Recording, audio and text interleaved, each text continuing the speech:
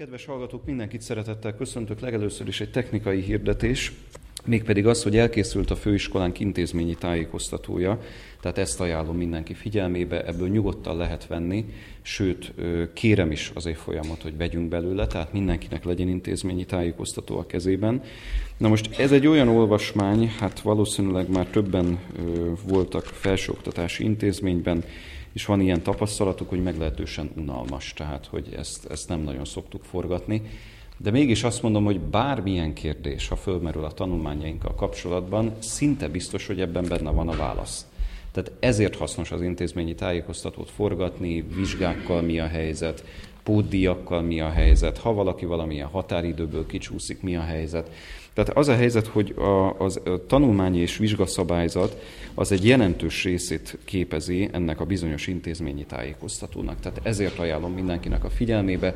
Nyugodtan vihetünk ebből másoknak is, tehát olyanoknak, akik most nincsenek itt, de tudjuk, hogy az első évfolyam hallgatói következő alkalommal is lesz. Tehát lényeg az, hogy ezt vegyük át mindenképpen, jó? Tehát ez teljesen díjmentes, úgyhogy ezt ajánlom mindenkinek a figyelmébe. Majd az óra után, tehát a szünetben ezt el lehet venni, és még egyszer mondom, érdemes olvasgatni, forgatni, tehát nagyon-nagyon hasznos, hogy ezekkel a szabályokkal tisztában legyünk. Ez az egyik dolog. És ennyit tulajdonképpen a hirdetésekről, tehát akkor el is kezdjük a tananyag tovább tárgyalását. Ugye a múltkori alkalommal ott hagytuk abba, hogy a kanonizáció kérdéséről beszéltünk a szöveg hitelesség vonatkozásában. Tehát, hogy a második nagy fejezetünknél vagyunk, az a címe, hogy a Biblia kéziratai, vagy a szöveg hitelesség kérdése, és említettünk olyan igehelyeket, amelyek adott esetben bizony másképp vannak, úgy értem, hogy az eredeti szöveg bizonyos típusában másként szerepelnek.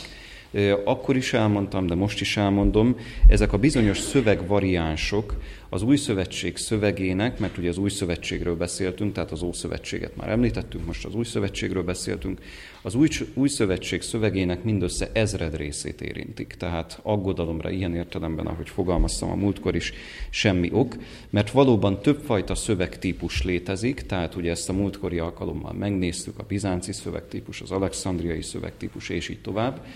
És ugye egyértelmű, hogy az alexandriai szövegtípus a legmegbízhatóbb, ez a legrégibb is, de az is biztos, hogy nagyon sokáig a kutatók, vagy egyáltalán azok, akik a Biblia iránt mélyebben érdeklődtek, csak a bizánci szövegtípushoz jutottak hozzá. És ennek köszönhetően elterjedtek olyan bizonyos betoldások, amelyek a legrégebbi szövegtípusokban nincsenek benne, ilyen a Máté 5.22-ben az a bizonyos ok nélkül betoldás, ez csak ismétlés, tehát ezt a múltkori alkalommal elmondtam.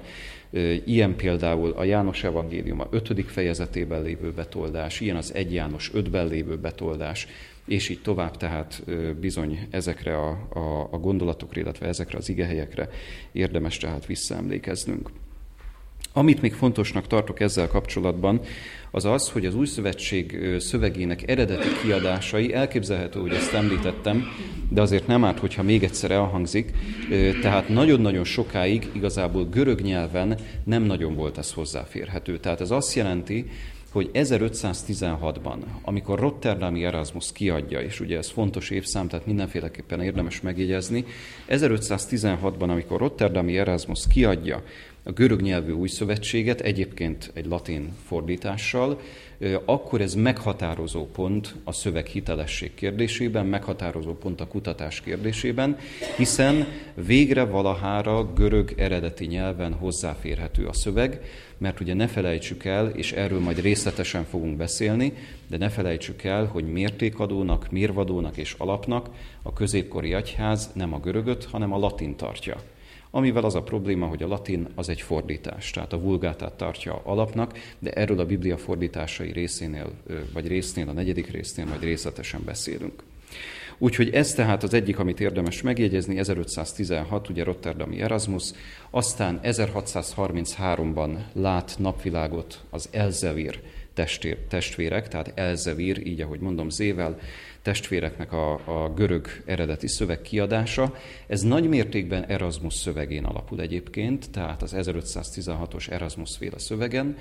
Ezt nevezik aztán textus receptusnak, tehát mintaszövegnek, elég csak a magyar kifejezés megtanulnunk, tehát textus receptus vagy mintaszöveg, de ez még mindig a bizánci kéziraton alapul, még mindig a bizánci szövegverzión alapul, és ezt követően válik a kutatók számára elérhetővé az alexandriai szövegtípus. Ennek köszönhető aztán az, hogy igazából ezek az igehelyek is teljesen egyértelművé válnak, hogy itt pontosan mi is szerepel az eredetiben, mi az, ami benne van, mi az, ami nincs benne, de még egyszer mondom, erről a múltkori alkalommal már volt szó. Úgyhogy ennyit kiegészítésképpen az előző órához, illetve még talán annyit mondanék el, hogy amit most a kezünkben tarthatunk, görög új szövetség, és könnyen elképzelhető, hogy tanulnak görögöt, ugye itt többen az évfolyamból, újszövetségi görög nyelvet, amit a kezünkben tartunk, az a Nestle féle kiadás, tehát úgy, ahogy a csokoládé márkát írjuk egyébként, a svájci csoki márkát, Nestle, csak éppen 2 elvel, nem elvel és ével. Tehát Eberhard Nestlé a 19. században adta ki a görög újszövetséget. Ez azt lehet mondani, hogy a mai napig is tulajdonképpen a legpontosabb kiadás. Tehát ő közli az összes szövegvariánst, közli a változatokat, és nagyon pontosan ki is hagyja azokat a részeket a szövegből, amelyeknél azt láthatjuk, hogy betoldás van. Tehát igazából a bizánci kéziratból való betoldás van az eredeti szövegben, de ezt mindig jelzi lábjegyzetben. Tehát ezért mondhatjuk, hogy a messze a legalaposabb ez a Nestle-féle kiadás, és aztán a fia Erwin Nestle folytatta az ő munkásságát, ugye a 20. században, a 20. század első évtizedeiben. No hát ennyit még a második fejezethez, és akkor lépünk is tovább a harmadik fejezetre. Mert említettem már, de ezt majd még egyszer el fogom mondani, hogy igazából a 4 anyagot, a 4 anyagrészt, amit átveszünk a fél év során, ezt most olyasfajta változtatással vesszük át, hogy valóban az első 4 anyag lesz a vizsgaanyag, és az 5. fejezet már nem tartozik hozzá az első fél év anyagához. Tehát a Biblia, mint könyv története, ezt a részt áttesszük a második fél évre, és ebből nincs számonkérés az első év folyamán. Viszont cserébe a harmadik fejezetből van számonkérés, és most a harmadik fejezetet nézzük meg. Ez ugye a kánonban szereplő bibliai könyvek. Tehát ugye, ha odalapozunk, a kánonban szereplő könyvek, az alcím pedig ez, hogy a bibliai iratok szerzői, keletkezése és tartalma. Na most azt lehet mondani, hogy ez egy meglehetősen száraz fejezet. Tehát, hogyha az ember úgy átnézi, átlapozza, hogy itt mi van benne, hát persze hasznos az a néhány oldal, amit majd nem sokára ki is fogok emelni, hogy itt pontosan mit is kell megjegyeznünk összegzésképpen erről az egész dologról, de aztán jön ez a bizonyos száraz rész, hogy ott van a Biblia 66 könyve felsorolva, keletkezési hely, keletkezési idő, szerző, téma, és ugye ehhez képest, hogy a történetkritikai bevezetés tudomány álláspontja az micsoda az egyes könyvekkel kapcsolatban. Nyilván én az adatokat részletesen nem fogom számon kérni, tehát egy összképet fogok most adni az egész harmadik fejezetről és a kánonban szereplő könyvekről, bibliai kánonban szereplő könyvekről, de mindenféleképpen érdemes egy picit elmélyedni. Tehát igazából kicsit szorgalmi jellegű ez a harmadik fejezet, és szorgalmi jellegű az, amire bátorítom a hallgatókat, hogy azért legyünk képben nagyjából, hogyha meghallunk egy bibliai nevet, meghallunk egy bibliai szerzőt, akkor azért nagyjából tudjuk elhelyezni az időben. Ez nem árt, hogyha már első évfolyamban meg tudjuk tenni, de természetesen, ahogy haladunk előre, másodévben, harmadévben, egyre ismerősebbek lesznek a bibliai személyiségek, a bibliai szerzők, tehát egyre inkább el tudjuk helyezni az időrendben ezeket. Na most, ami alapvető fontosságú itt ennél a résznél, és ugye utaltam is már rá, és korábban is, meg majd később is fogok rá még utalni, az nem más, mint a történetkritikai szemléletű bevezetés tudomány.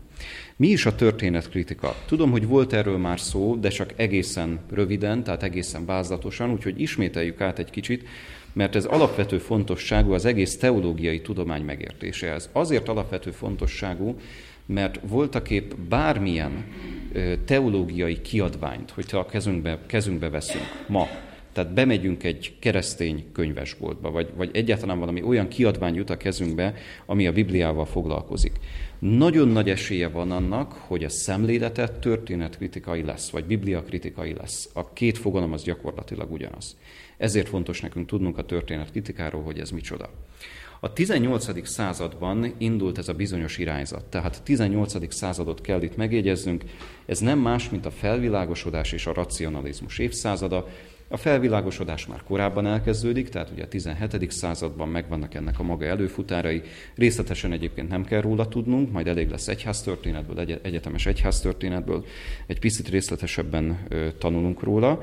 De a 18. században ugye a felvilágosodás hatására elkezdődik a tudományos igazság kiderítése a Biblia kapcsán is. Tehát ugye azt gondolják a felvilágosodás korabeli filozófusok és kutatók, hogy a 18. századból visszamenőleg bizonyos eljárások, bizonyos tudományos eljárások, vagy tudományosnak vélt eljárások segítségével meg lehet állapítani, hogy mi a Biblia eredeti szövege, mi a Biblia magva, tehát mire lehet azt mondani az igéből, hogy az valóban hiteles. Mert könnyen elképzelhető, és ezt a dolgot kezdik feszegetni a történetkritikánál, hogy vannak olyan részek, amelyek nem is hitelesek, tehát amelyek megbízhatatlanok.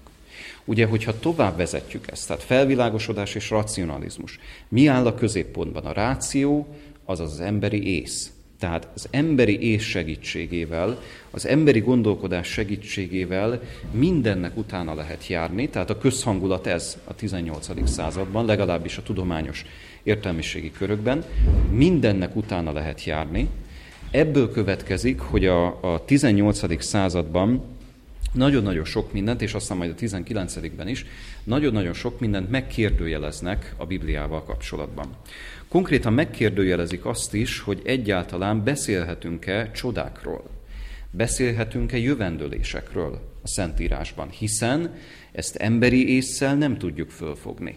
Tehát ha az ember józanul végig gondolja, hát akkor ilyen, hogy csoda, az nem is létezik. Nem? Tehát, hogyha az emberi elme, az emberi ész nem képes befogadni azt, hogy csoda, vagy nem képes befogadni azt, hogy valaki évszázadokkal előre megjövendől valamit, hát akkor már is meg lehet ingatni ezt a dolgot, és már is azt lehet mondani, hogy kérem, itt valami hamisítványról van szó. Tehát ez nem is hiteles. Tehát ezért nagyon fontos a Biblia kritika. A másikok, ami miatt ez igen fontos, ugye utaltam már rá, hogyha ma egy teológiai művet a kezünkbe veszünk, nagyon nagy eséllyel bibliakritikai szemléletű lesz. Igazából úgy mondhatjuk ezt, hogy a 18. század végétől egészen a 20. század második harmadáig bezárólag, tehát a 18. század végétől a 20. század második harmadáig bezárólag a történetkritika vagy bibliakritika az letarolja a Biblia tudományt. Tehát elképesztően népszerű lesz, tudományos körökben szinte megkérdőjelezhetetlen. Tehát, hogyha valaki nem történetkritikai alapon áll, az nagyon hamar a körön kívül találja magát. A mai napig is egyébként. Mára már ez egy kicsit enyhült, vagy kicsit változott. Az enyhülés olyan értelemben rossz kifejezés, hogy ami a helyére jött a bibliakritikának, az se jobb a bibliakritikánál, csak éppen más. De ezt majd a második fél évben fogjuk megnézni, hogy pontosan mi is került a bibliakritika helyére, de a mai napig is rendkívül erős. Na most ez azért érdekes, mert innentől kezdve, hogyha, ahogy mondtam is, a Bibliában jövendőléssel találkozunk, akkor a bibliakritika egy mozdulattal azt mondja, hogy kérem, ennek nem adhatunk hitelt. Mert ugyan miféle bizonyíték van arra, hogy ezt éppen a megjövendőlt esemény előtt írta azt az adott szerző. Hát nem tudhatott ennyire pontosan jövendőlni, csodák nincsenek, és ilyen módon ez teljesen hiteltelen, hát nyilván utána fogalmazta meg, nyilván utána írta meg.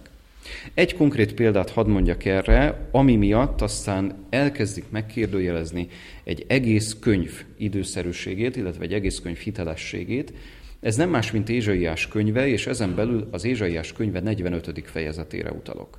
Nem lapozzuk ezt most föl, de érdemes ezt megtenni, tehát az otthonainkban, az egyéni tanulás során. Ézsaiás könyve 45. fejezetében olvasható egy jövendőlés Círusról. Tudományos körökben ugye inkább nagy Küroszként ismerik, tehát elképzelhető, hogy középiskolában emlékszünk rá. Ez a Kürosz, ez egy perzsa király volt, aki egyébként, tehát azt is lehet mondani, hogy méd-perzsa király, ugye a méd-perzsa birodalomnak az egyik uralkodója, 559-től 530-ig, tehát időszámításunk előtt 559-től 530-ig uralkodott. Na most erről a Círusról Van egy jövendőlés Ézsaiás könyve 45. fejezetében, ami azért döbbenetes, mert szó szerinti jövendőlés. Tehát szó szerint megjelenik Círus neve ebben az ige szakaszban, és hogyha megnézzük Ézsaiás könyvét, és ezért hasznosak az adatok, tehát érdemes föllapozni majd a jegyzetben, ha megnézzük Ézsaiás könyvét, hogy Ézsaiás mikor élt, akkor azt látjuk, hogy körülbelül időszámításunk előtt 745-től 685-ig, sőt, a körülbelül el is lehet hagyni, időszámításunk előtt 745-től 685-ig. Tehát maga Ézsaiás, maga a könyv ezt állítja magáról. És ehhez képest láthatunk benne egy jövendőlést, ami megjövendől egy olyan személyt, aki csak 150 évvel később lép fel. Na erre azt mondja a történetkritika, hogy ezzel nem foglalkozunk, tehát ez hiteltelen. Mi pedig azt mondjuk erre, hogy ha komolyan vesszük ezt a jövendőlést, akkor igazából azt látjuk, hogy nem egy ilyen van a Szentírásban, hanem seregnyi ilyen jövendőlés, csak ez valóban kiemelkedik közülük, mert név szerint jövendől valakiről. Egyébként ez meglehetősen ritka a Bibliában is. Két ilyenről tudunk, két ilyen személyiségről tudunk. Az egyik Jósiás király. Érdekes, hogy Jósiás nem nagyon bántották, tehát több mint 300 évvel előre jövendől a Biblia Jósiásról, Izrael történetéből majd fogunk róla tanulni. A másik pedig maga Círus, akinél tehát 150 év ez a bizonyos különbség. Ehhez képest még rengeteg jövendőlés van a Szentírásban. Rengeteg. Például Jézusról. Hát mennyi jövendőlés van Jézusról? Hát szinte meg se lehet számolni. Mindenkinek ajánlom egyébként Vankó Zsuzsának a most készülő művét, aki a messiási proféciákról ír egy hatalmas kiadványt. Tehát az egy nagyon-nagyon komoly áttekintés lesz a messiási jövendőlésekről, és hát ott is nyilván a jövendőlések koronája, a messiási jövendőlések, tehát tényleg abból rengeteg van, de ez a kettő, ez kiemelkedik ilyen értelemben, mert valóban név szerinti jövendőlés. Szóval ez az egyik, ami miatt azt mondták, hogy kérem, Ézsaiás könyve tulajdonképpen nem is lehet egy szerzőműve. Meg hát aztán ott van a másik. Hát hogyha megnézzük Ézsaiás könyvét, ugye azt látjuk, hogy az Ézsaiás könyve 40. fejezetében van egy ilyen ige, ugye így indul a 40. fejezet, hogy vigasztaljátok, vigasztaljátok népemet. És hogyha megnézzük az első 39 fejezet témáját, akkor azt látjuk, hogy Ézsaiás nagyon-nagyon komoly feddéseket fogalmaz meg, ugye a hívő néppel kapcsolatban, tehát hogy hogyan tértek el az Istentől, és hogy micsoda mélységei vannak ennek a bizonyos eltérésnek. És ehhez képest a 40. fejezettől kezdve sokkal inkább a pozitív hangvételű üzenetek kerülnek előtérbe. Igaz, hogy kemény feddés azért ott is megjelenik, de ugye a felületes szemlélő azt mondja, hogy könnyen elképzelhető, hogy itt nem is ugyanannak a szerzőnek a művéről van szó. Nem, mert ugye az elsőtől 39. fejezetig terjedő szakaszban írt egy dologról, aztán a 40. fejezettől kezdve megvált. És ráadásul ott van benne ez a 45. fejezetben ugye a Círusról való jövendőlés. És akkor ebből következett az az elképzelés, hogy Ézsaiásból nem is egy volt, hanem kettő. Volt egy proto-Ézsaiás, meg egy deutero-Ézsaiás. Első Ézsaiás, meg második Ézsaiás. De aztán jött egy másik teológus, aki azt mondta, hogy nem is biztos, hogy 2 Ézsaiás volt, hanem miért nem inkább 3 Ézsaiásról beszélünk. Proto, deutero és trito Ézsaiás. Mert ő azt gondolta, hogy nyelvi szempontból bizonyos különbségek fedezhetők fel az 56. fejezettől kezdve terjedő részben, a 66. fejezetig a könyv végéig. Tehát ez is más. Na most a sor vég nélkül folytatható, tehát bárki kitalálhatja azt, hogy igazából nem 3, hanem 4, nem 4, hanem 5, vagy ki tudja hány Ézsaiás volt. Csak hát az a helyzet, hogyha mondjuk megnézi az ember az Ézsaiás könyvét mondjuk a holtengeri tekercse kapcsán, és ugye beszéltünk erről a múltkori alkalommal, akkor azt látja, hogy a szöveg egységes. Vankó Zsuzsa erről ugye részletes tanulmányt ír a függelékben, tehát mindenféleképp érdemes ezt áttanulmányoznunk, hogy hogyan leplezhető le ezeknek az érveléseknek az abszolút gyenge volta, mert egész egyszerűen ezek az érvelések gyenge lábakon állnak. Tehát logikusnak tűnik, meg olyan rendszerben foglaltnak tűnik, de igazából, hogyha egy kicsit megmozgatjuk ezt a rendszert, meg úgy alaposabban mögé nézünk, akkor azt látjuk, hogy gyakorlatilag ez egy kártyavár. Tehát 1-2 elemet kihúzunk belőle, és gyakorlatilag összeomlik az egész. Úgyhogy ezért hasznos nekünk a történetkritikával mindenféleképpen képben lennünk és megismerkednünk. Na most, a történetkritikai szemléletű bevezetés tudománynak az is az álláspontja többek között, hogy igazából mindegy is, hogy ki a szerző. Tehát az, hogy most mi azt mondjuk, hogy nem egy Ézsaiás volt, hanem 2, vagy 3, vagy 4, vagy 5, vagy akármennyi, hát az nem annyira érdekes. Mózes 5 könyvére is azt mondjuk, hogy hát azt nem Mózes írta ám, hanem könnyen elképzelhető, hogy azt 3 iratból gyúrta össze egy 4. szerkesztő. De nem érdekes ez, mert igazából még attól ihletetnek tekintjük. Tehát a történetkritika érvelése az ez. Na most ehhez képest mi azt mondjuk, hogy ha az Isten szava valóban Isten szava akar lenni, tehát óriási kérdés egyébként, hogy a Bibliát hogy tekintjük, az egész főiskola erről szól, az egész 4 év tanulása erről szól, hogyha az Isten szavát valóban Isten szavának akarjuk elfogadni, akkor innentől kezdve nem állhatunk szóba ezzel a gondolattal, hogy igazából egy jó nagy része megbízhatatlan. Tehát nem is lehet teljesen hitelt adni neki, mert nem az írta, nem akkor írta, nem úgy írta, stb. Hát akkor mi az igaz belőle? Tehát ezért nagyon fontos, hogy milyen szemlélettel közelít az ember magához az igéhez. Az meg a másik kérdés egyébként, hogyha megnézi az ember mondjuk a régészeti leleteket, megnézi a bevezetés tudomány felfedezéseit, akkor azt látja, hogy hiába jött nagy garral itt a történetkritika a 18.-19. században, hogy majd mi megmondjuk, mi a hiteles, meg majd mi megállapítjuk, hogy mi fogadható el, meg mi nem. Igazából ezek a leletek, ezek nem őket erősítik. Ezek sokkal inkább a bibliai szemléletű bevezetés tudományt erősítik, még ha adott esetben viszonylag kisebb leletekről is van szó, de mégis apró vagy éppen nagyobb módon, a holtengeri tekercsek esetében hatalmas módon, de igazolják a Szentírást. Igazolják azt a fajta bevezetés tudományt, amit mi is képviselünk itt az iskolán. De a történetkritikával tehát számolnunk kell. Nehéz százalékot mondani egyébként, hogy mennyiben uralja a teológia tudományt, de minden esetre legalább a 2/3, 3/4. Tehát még egyszer mondom, bármilyen, szinte bármelyik felekezetben fölütheti a fejét ez a fajta szemléletű bevezetés tudomány. Mózes 5 könyvével kapcsolatban még hadd térjek ki 1-2 részletre. Mert ugye fölírtam Mózes 5 könyvével kapcsolatban azt, hogy ezeknek a könyveknek mi is a latin megfelelője. Szóval Mózes 5 könyvéről jó, ha tudjuk, hogy egy dolog, hogy a Károlyi fordításban, amit mi is ajánlunk, hogy ez a legjobb és leghitelesebb fordítás, így találjuk meg, hogy Mózes első könyve, Mózes második könyve, Mózes harmadik könyve, 4. és 5. könyve. Ez egy dolog. De jó, ha tudunk arról, hogy a Septuagintában, és ugye fogunk majd beszélni erről, hogy mi is ez a Septuaginta, a Septuagintában olyan elnevezései terjedtek el Mózes 5 könyvének, amelyek a mai napig is bevett elnevezések. Tehát ezt mindenféleképpen érdemes ismernünk.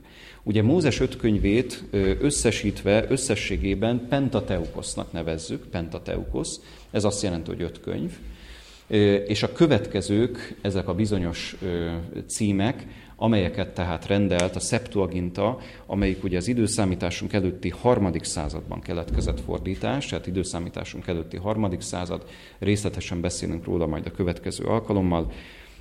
3. században ugye az Ószövetségnek a fordítása, tehát az Ószövetség görög nyelvű fordítása, a Héber Ószövetség görög nyelvű fordítása. Mózes első könyvét a Septuaginta Genezisnek nevezi. Genezis, tehát a teremtés könyve, így is lehet mondani. Nyugodtan odaírhatjuk a magyar megfelelőt, tehát teremtés könyve. Mózes második könyve az Exodus, tehát Exodus vagy kivonulás. Ugye valószínűleg ismerős ez a kifejezés, tehát találkoztunk már ezzel.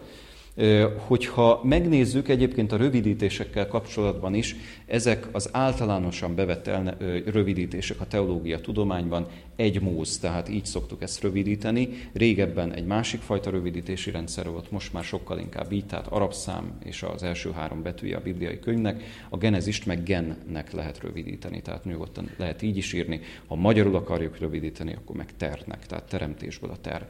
De ezek már csak ilyen apróságok, viszont fontos, mert bármilyen dolgozatot, hogyha írunk, akkor jó, ha tudjuk, hogy a rövidítések azok így néznek ki. Szóval Mózes második könyve az Exodus, Mózes harmadik könyve a Levitikus, tehát a papi rendről, illetve a templomi rendtartásról, tehát a Levitikus vagy a lévitákról szóló könyv, így is lehet mondani.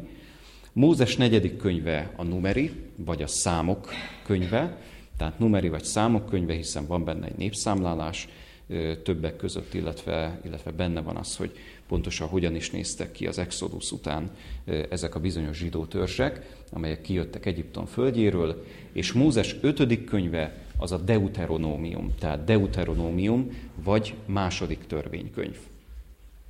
Szerintem ismerős ez a kifejezés mindenkinek.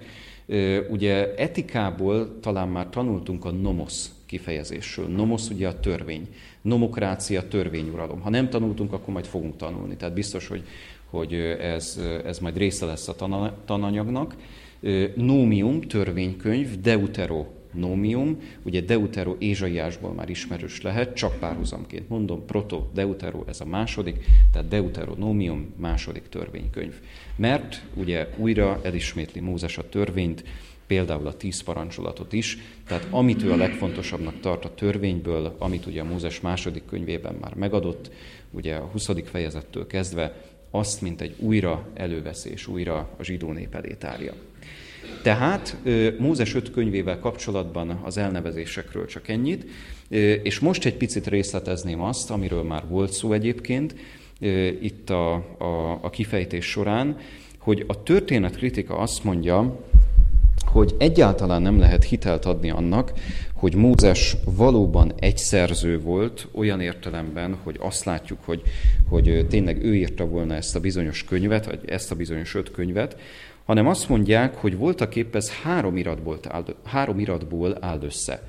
Ez a jahvista, elohista és a papi irat. Tehát jahvista, elohista és a papi irat.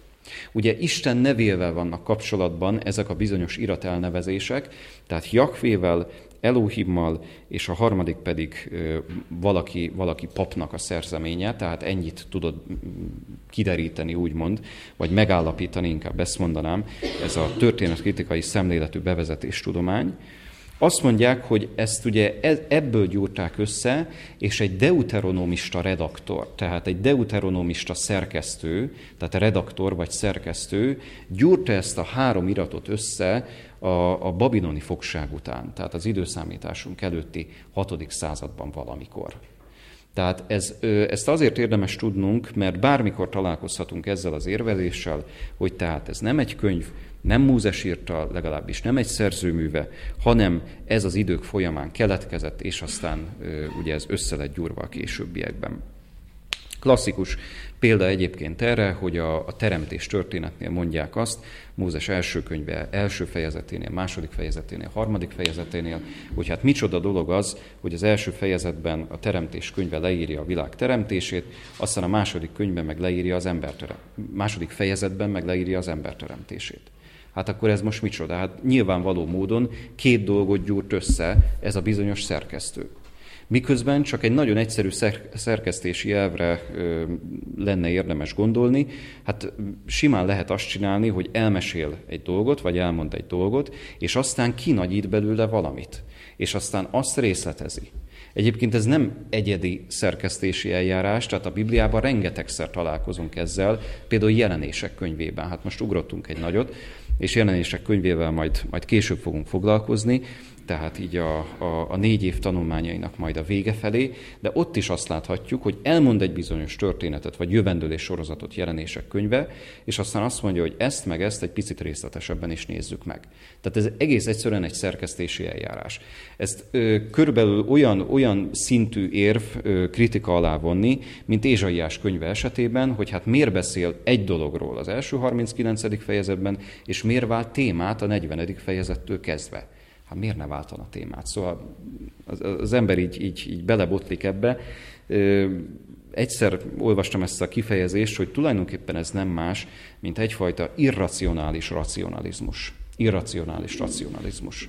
Tehát ugye az ember azt hinné, hogy ésszel egy csomó mindent ki lehet következtetni, majd mi emberi ésszel a végére járunk, de a racionalizmus egy idő után már irracionalizmusba csap át. Tehát amikor már túl sokat gondol az ember magáról, és azt hiszi, hogy ő a világon a legokosabb, és ez a fajta elbizakodottság már az irracionalitásba visz. Tehát egész egyszerűen alap nélküli lesz, és az ember bizonytalan talajon mozog.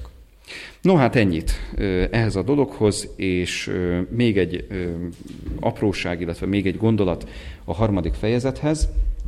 Mégpedig az, hogy ahogyan említettem is, az egyes bibliai iratok esetében ugye nem fogom számon kérni a konkrét nevet, illetve a konkrét keletkezési időt, de érdemes tehát ezt átolvasni, érdemes képbe kerülni. Ószövetségi proféták esetében különösen, tehát amikor látunk bizonyos neveket, illetve találkozunk bármikor a tanulmányaink során bizonyos nevekkel, hogy azokat nagyjából időben tudjuk elhelyezni. Tehát ezért fontos ez, hogy legyünk képben ilyen vonatkozásban. Még egyetlen dolog, vagy egyetlen gondolat ehhez azért még így kiegészítés, illetve lezárásképpen, hogy olyan értelemben valahol érthető, de azért erre a jelzőre hangsúlyt tennék, hogy valahol, tehát vagy erre a meghatározásra, olyan értelemben valahol érthető a történetkritika próbálkozása, amit már említettem, hogy igazából az eredetik elvesztek. Tehát az autografák, tehát a bibliai kéziratok eredetiei, tehát amit Mózes írt, amit Sámuel írt, amit Ezrás írt, tehát ezek nincsenek meg. Ebben a világon semmi meglepő nincs. És a legrégibb kézirataink ugye az időszámításunk előtti 4. századig mennek vissza, tehát tovább nincs. Tehát nincs időszámításunk előtti 5., 8., 10. századi kéziratunk. Való igaz. De hogyha az egész bevezetéstudományt szemléljük, hogyha megnézzük, hogy ezek a mozaikok hogyan állnak össze, hogyha megnézzük, hogy a holttengeri tekercsek felfedezése az mit is jelentett, akkor azt gondolom, hogy az összkép mindenféleképpen az lehet, hogy tényleg egy hiteles könyvvel állunk szemben, meg hát a másik, hogyha mondjuk a Biblia jövendőléseinek rendszerét nézzük meg. És itt hadd szólítsam föl egyfajta óvatosságra az évfolyamot. Első évfolyamban még ne ítéljünk hamar a Bibliáról. Tehát ne ítéljük el oly módon, hogy hát én igazából nem fogadom ezt el. A bibliai jövendőlések rendszerét érdemes megvizsgálni, és érdemes végigkövetni, hogy mi minden jövendőlést olvashatunk. Mert ebből az oldalból, vagy erről az oldalról nézve is meg lehet győződni az ige hitelességéről. Tehát, hogy itt nem 1, meg nem 10, meg nem 100 jövendőlés van, hanem ez egy egész rendszert alkot. Ahogyan a messiási jövendőlések, amiről ugye már volt szó, ahogyan a történelmi jövendőlések, tehát hogy pontosan ki jelenik meg, mikor jelenik meg, bizonyos mozgalmakról milyen képet ad a Szentírás, tehát egy olyasfajta összkép tárul az ember szelé, ami egész egyszerűen bámulatos, egész egyszerűen döbbenetes. Na most innen visszagondolva is hitelt adhat az ember annak, hogy tényleg, amit a bevezetéstani adatokról mond maga a Szentírás, az azért hiteles lehet. Még akkor is, még egyszer mondom, hogyha az eredeti, amit Sámuel írt, vagy bárki más, az Ószövetség esetében sem, és az Új Szövetség esetében sem, azt mondhatjuk, hogy bizony nincs a kezünkben.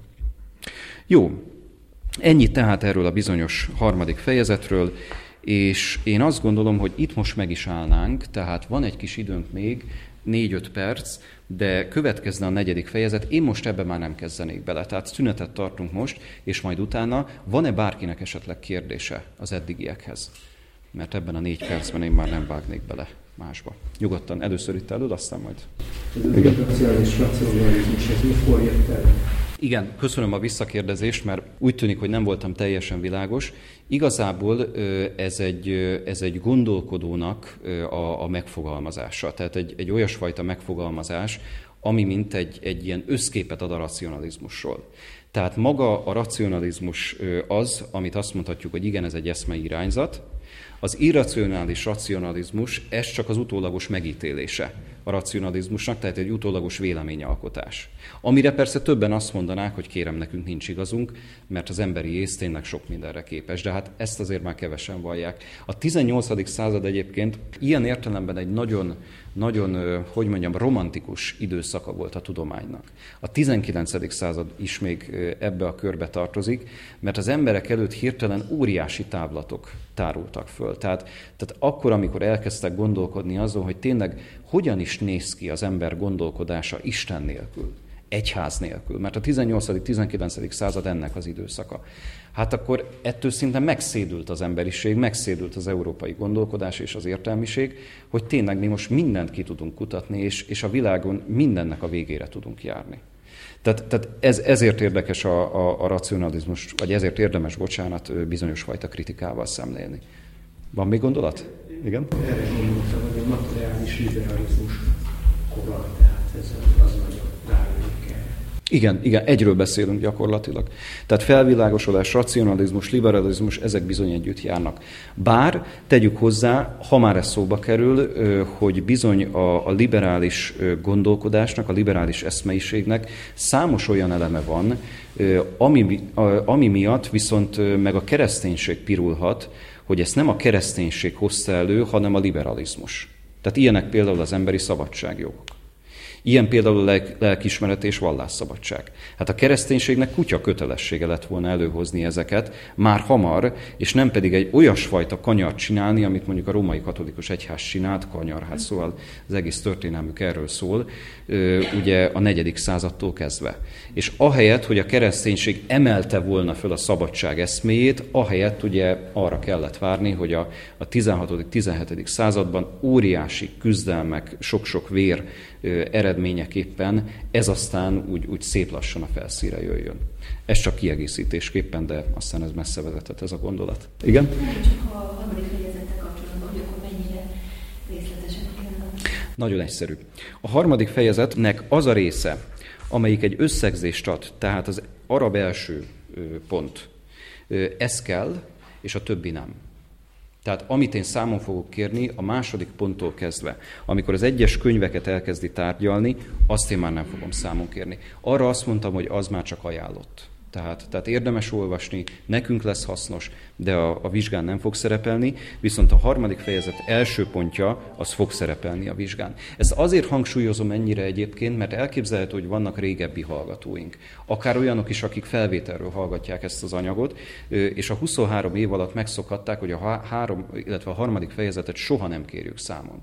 De most ez egy váltás, számon kérjük annak érdekében, hogy még inkább mélyüljön a tananyag, viszont cserébe az 5. fejezetet meg nem kérjük számon, tehát ennyivel könnyebb lesz a tanulás. Tehát szerintem könnyebb lesz a számonkérés is emiatt, mert csak 4 fejezetről kell számot adni. Eddig mindig 5-ről kellett, olyan értelemben, hogy az 5. ott azért sok-sok adat van, de azt áttesszük a második fél évre. Hát csak ennyi. Köszönöm szépen, akkor mindenkinek rövid szünet, és akkor a 4. fejezettel rögtön folytatjuk 10 perc múlva.